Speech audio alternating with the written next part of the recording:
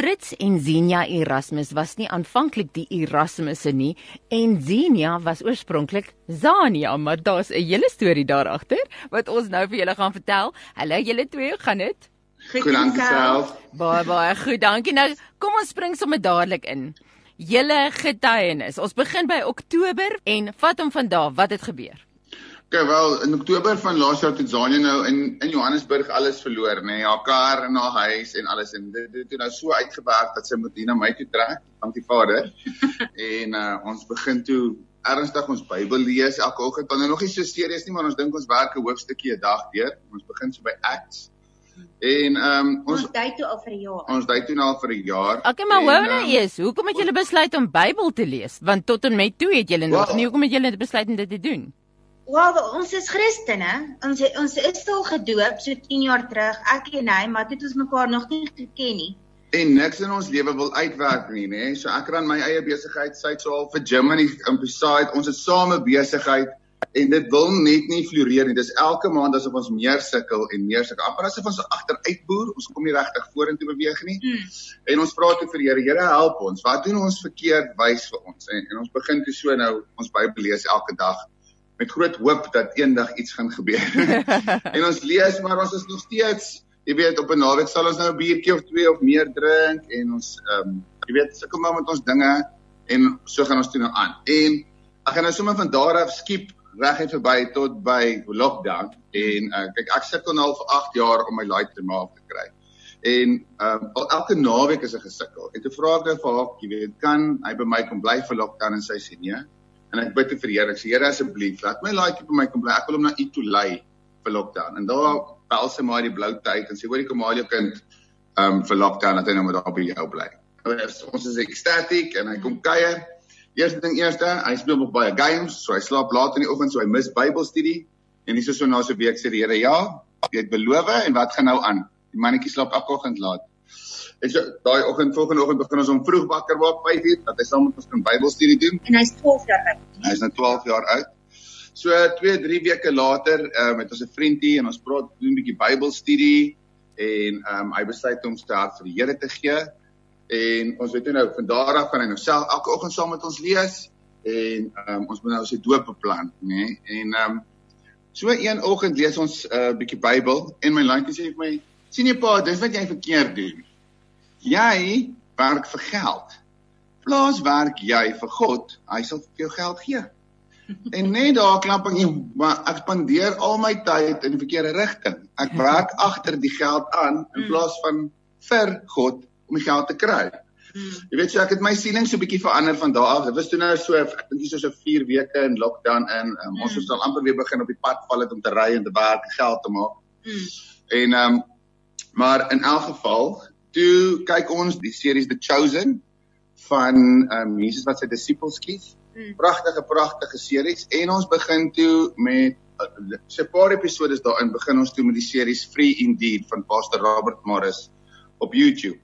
En hy vertel nou maar meer van hoe werk die duiwel in sy trabante, en hoe kry hulle hou vas op jou, want die groot ding is, ou weet nie jy's in hou vas nie, so jy weet nie jy moet dit breek nie. Ja. Dis waar ons was. En toe is die Here nou besig op hierdie pad met ons, waar hy ons gehoorsaam maak, en vir hom begin laat luister, en ons begin verstaan hoe werk dit, en op 2 of 3 verskillende vlakke kyk ons nou na The Chosen, en ons lees Bybel, en ons kyk nou vir Pastor Robert Morris.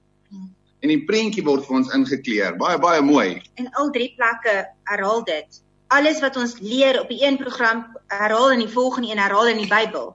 So, jy kan nie dit nie glo nie.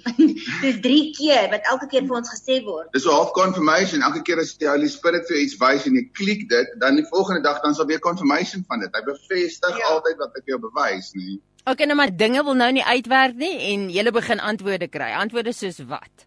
Ons kyk toe na The Chosen, en Jesus sê vir Nicodemus, you can't get into the kingdom of heaven if you haven't been anointed with the Holy Spirit and baptized in water. En dit kom op my laaitjie met doop, na Angus Bakken, by Bradley's huis, in die visdam. En ek is soos, okay, en ek bel vir Brad, en ek sê vir nou, Brad klaar nee gesê oor die COVID-19, ek sê, maar dis nou die gevoel dat ek gekry het, ek sê, okay, wel, ons gaan nou nie met die Holy Spirit stry nie, bring die mannetjie, laat ons hom doop. Die volgende dag plaat het my krye ring aan julle vingers. Krye ring, en nou sê, en denk ek, gats, nou moet ek vir ons sê, weet jy, En die dag daarna, Saterdagoggend en nou Saterdag, Angus bakke is op. Ons moet 11 uur daar so by Bradshuis wees om die laaitjie te doop en ek sê, hoorie, dit pla my verskriklik dat ons moet trou. Want julle twee bly saam op die oomblik en die Here oortuig jou dat julle moet trou. Bly saam. Ja, die gedagte kom so by my dat jy is besig om te sondig, hou op daarmee. Jy is besig om te sondig, hou op daarmee. En ek sê vir haar, hoorie, ek dink ons moet trou vandag. Vir Brad vra of hy ons kan trou. En sy sê, jy het my nog nie eens gevra om te trou nie. Ja. So net daar begin ek nou beplan, romantic dinner en wat alles. Maar dit werk nie uit nie. En nou Angus bak en sê, jy man en jy vrou, julle moet nou trou. En ek wonder nou nog als, okay, wanneer gaan ek haar dan nou vra? Want sy het net vanoggend gesê, is daar nog nie gevra nie. Ek het haar nog nie gevra nie. En hy sê toe net hierna, as jy op jou knie is, het emotional turmoil, dan vra jy dan. En so toe Angus bak en sê, man op julle knie, toe is ek eerst op my knie, want ek weet ons nou waar ek moet wees. En toe ons nou klaar gebid het, en al die vrouens huil, en die mans huil, toe sê ek, wil baie opgeen met my trou. En sy sê toe ja, dankie dokter. En sy sê vir Brad, ja, Fritz het nog ons gevra of jy ons gaan trou vandag. Hy sê, wil julle vandag trou? Ek sê, ja, ek hoor, daar's 2 washers in jou garage, kan ons maar trou. En Almien, sy vrou, kry vir haar trourok, en hy kry vir my 'n pink hemp, en strikdas, en ons maak die dingetjie daar buite by die visdam mooi, en ons trou, en net so. 'n uur en 'n half later is ons toe nou getroud, en ons doen toe nou nog 'n seremonie, en ons doop my seentjie, en ons sit buite, en ons onthou, ons wat nou geweet het, wat doen ons verkeerd, né? Eers en wel, hier is seker 'n paar van die dinge, maar dit kom toe nou op die punt dat sy sê, julle moet kyk na die nommer 23. Almien, ja, nee, want dit is nou, ons is op die 23ste getroud, hy is op die 23ste gedoop, en ek sê, ja, dit is seker Matthew 23:23. En daai aand kyk ons Pastor Robert series, ek dink is episode 6 of 7 verder, en Pastor Robert sê, die grootste deur wat jy kan ooplos, vir die enemy om hou vast te kry, is om nie jou 10de te betaal nie. Matthew 23:23 says, you ought to tithe. Nee, daar. Wat? Ons kry altyd sommer sulke hoendervleis en ons betaal toe nou dadelik ons 10de. Yeah. Omdat ons nou sien, nou begin ons die dinge reg doen, toe begin dit nou reg loop, jy weet. So was daar gevolg daarop, het julle gesien dat julle finansies of dat julle besigheid, was daar effek daarop, dat julle nou begin gehoorsaam wees?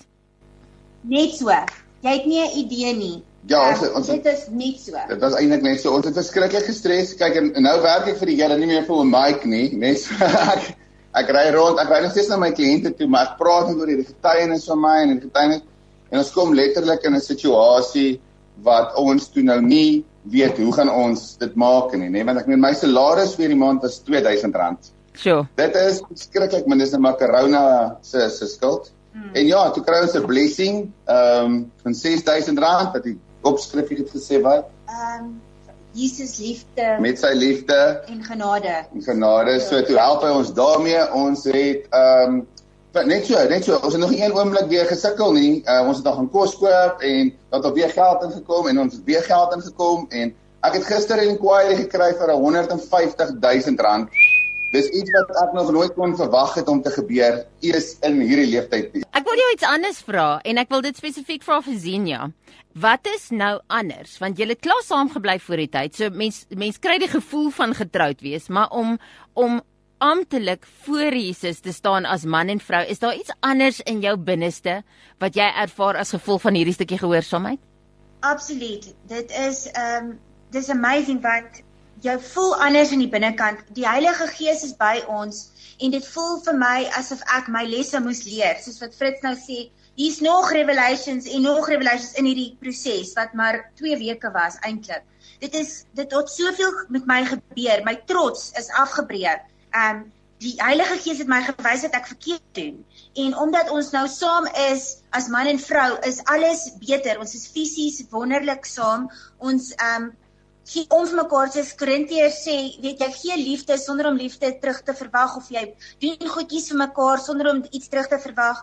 Ek en hy praat vanoggend daaroor, jy het nie 'n sielkundige nodig nie, jy het net die Bybel nodig. Alles staan in die Bybel wat jy moontlik in jou verhouding kan wil hê.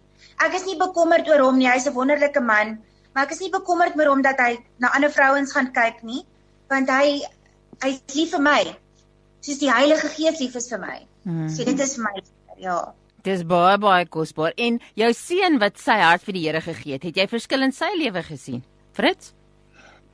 Ja, hy daai omgee in hom is, kyk hy word maar baie hard en koud groot. Ek bedoel hy was by Child Welfare gewees al Maart laas jaar en om by my te kom bly en hy kom net nie daar weg nie. En ons het nou laasweek Saterdag toe vas ons bietjie, ons almal in die huis en hy het emotionally afgebreek en hy het begin huil vir die eerste keer van dit ek hom omtrent ken. Maar dat hy begin oopmaak het en dat hy begin aanvaar dat hy kan my trust.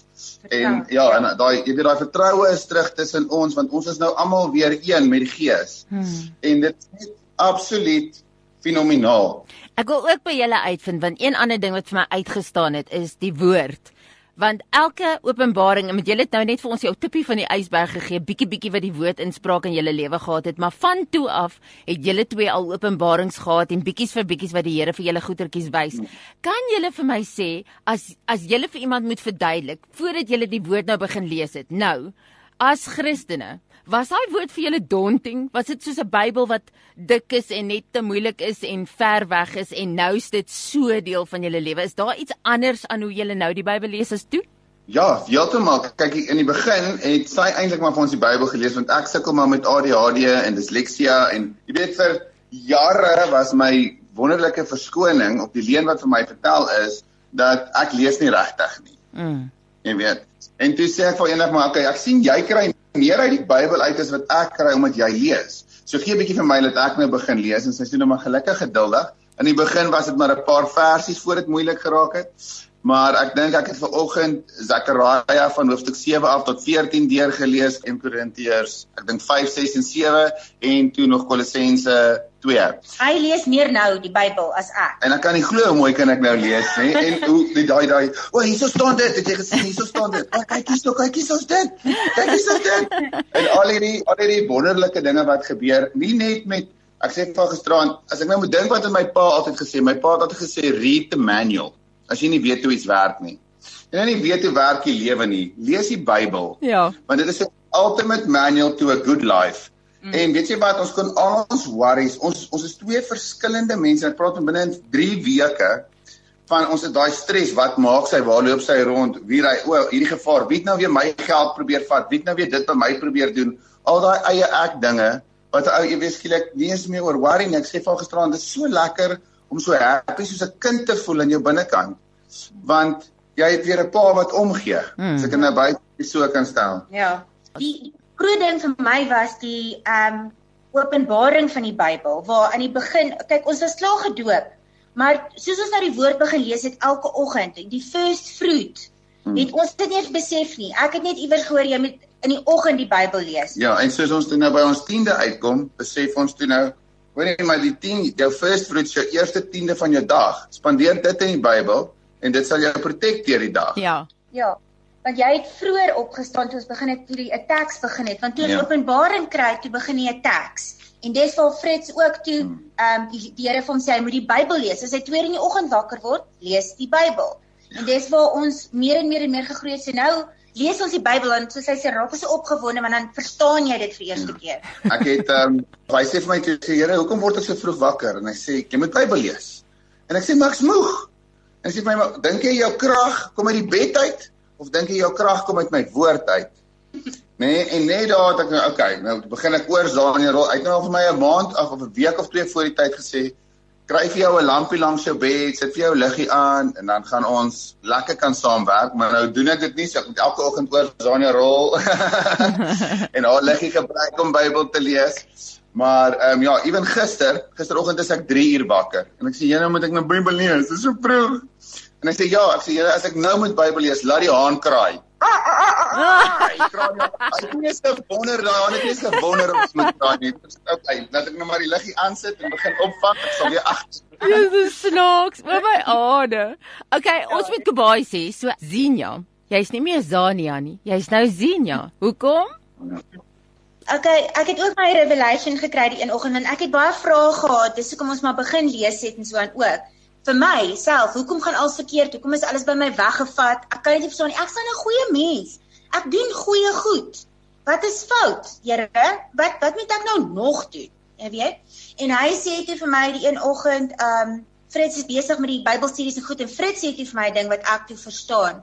en wat ek toe revelation kry, van die pastoor het toe gepraat oor Job wat in daai tyd gebly het, en die Here het oor hom gebrag en gesê, kyk Job, hy is so getrou, en hy is so 'n goeie man vir my, en hy luister vir my, en Satan sê toe vir die Here, wel, kom ons kyk, as ek alles wegvat, kom ons kyk dan hoe doen Job, of hy nog steeds so lief gaan wees vir jou.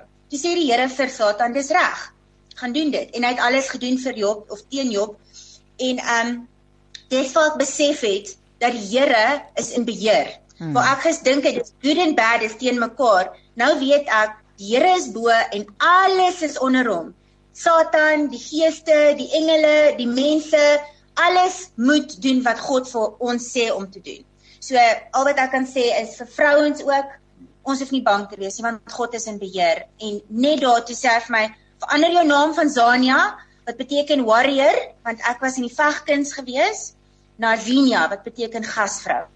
So, ek is nou in die proses om my naam te verander, is nogal bietjie moeilik, maar ek is besig daarmee, so ja.